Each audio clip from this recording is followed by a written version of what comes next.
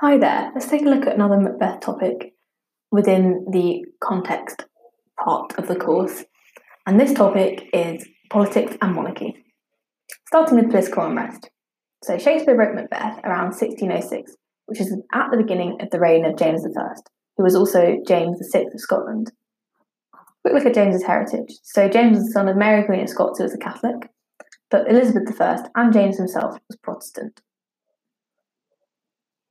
Catholic and Protestant reactions. Many Protestants did not trust him because of his Catholic heritage, and many Catholics thought that he would not support them. When they realised that James I did not support them, some Catholics began to develop conspiracy theories, such as the Gunpowder Plot. The Gunpowder Plot was a failed attempt to assassinate James I by blowing up the House of Lords with gunpowder. The plots of the Gunpowder Plot were caught and tortured. The plot against the king had failed.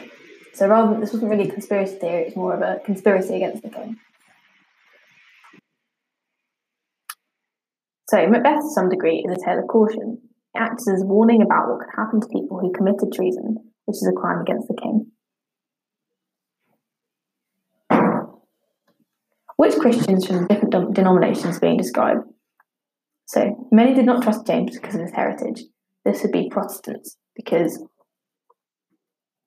James's heritage was Catholic, and so many Catholics thought that James would support them.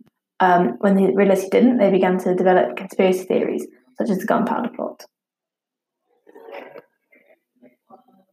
When Catholics realised that James didn't support them, they started to develop conspiracies. Let's look at the divine right of kings. So in the 17th century, people believed in the divine right of kings. People believed that kings were appointed by and only answerable to God. They answered to a higher power and could not be governed by anyone on earth. Therefore, any attempt to remove monarchs from the throne was sacrilegious, which is a crime against God and Christianity. What's this relevance to the play? So in Macbeth, King Duncan is chosen by God as the King of Scotland. However, as the witch tell Macbeth he is fated to be king, he plots with Lady Macbeth to plan Duncan's murder. Macbeth murders King Duncan and takes the throne, going against the will of God and the divine right of kings. Macbeth is not chosen by God to be king, and therefore disrupts the natural order and suffers horribly for it. He feels a strong sense of guilt, hallucinates, loses his wife, and then loses his own life and the throne.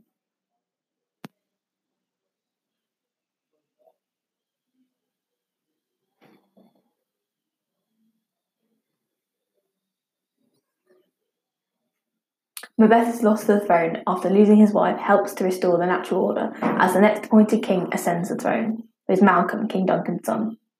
Therefore, an early modern audience would see Macbeth as committing a deadly sin, which he would pay dearly for. After losing his life, he'd like to go to hell, a horrific consequence for a contemporary reader. So let's just have a look at the order of events that show how Macbeth goes against the divine right of kings. Firstly, King Duncan has been chosen by God as the King of Scotland. But after the witches tell Macbeth that he is fated to be king, he plots with Lady Macbeth to plan Duncan's murder.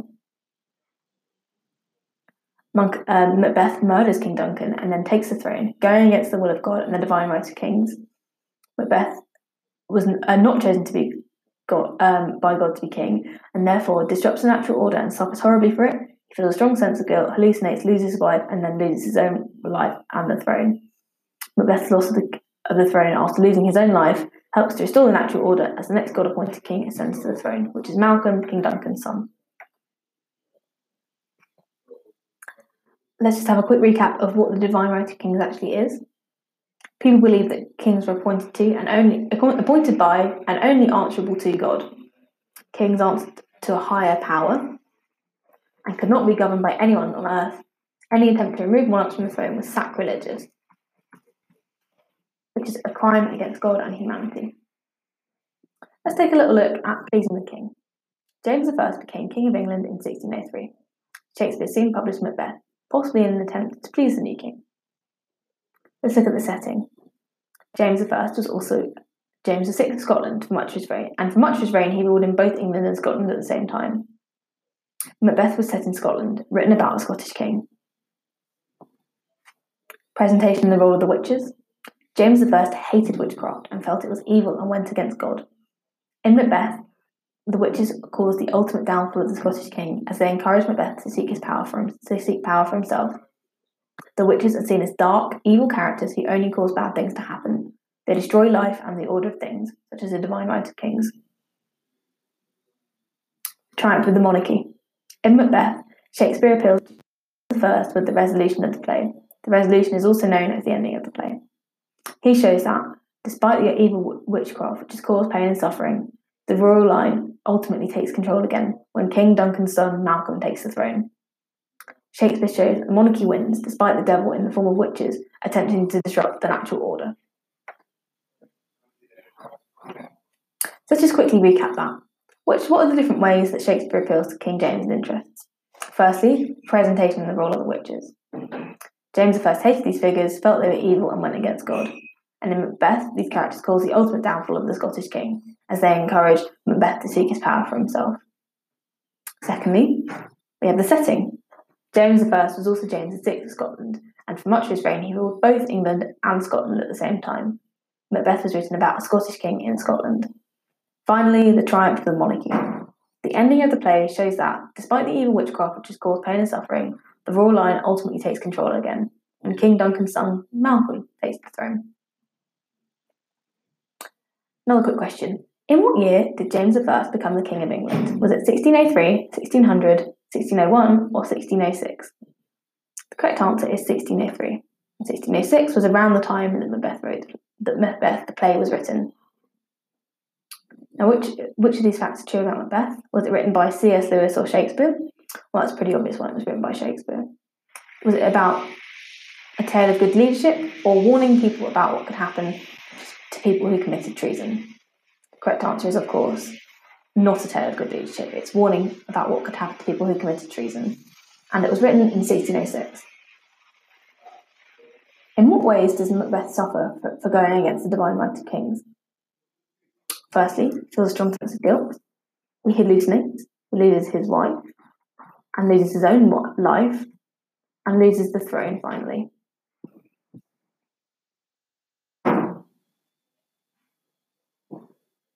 In what year did Shakespeare write Macbeth? Was it 1066, 1506, 1603, or 1606? Well, it happened in the 1600s. 1603 was when King James I became the King of England, and 1606 was when Shakespeare wrote Macbeth, around about the time. Let's just do a quick recap of the presentation of the witches in Macbeth. Do they cause the ultimate downfall of the Scottish king or the English king? Well, the play set in Scotland, and it's a Scottish king. Are they wise voices of reason when Macbeth goes astray, or are they seen as dark and evil characters who only cause bad things to happen? They are seen as dark and evil characters who only cause bad things to happen. Are they ultimately defeated by the monarchy, or do they ultimately defeat the monarchy? Well, at the end, the natural order of succession is restored, and they are ultimately defeated by the monarchy. And do they help restore the natural order of things after Macbeth disrupts it, or do they destroy life and the natural order of things? And the correct answer is they destroy life and the natural order of things.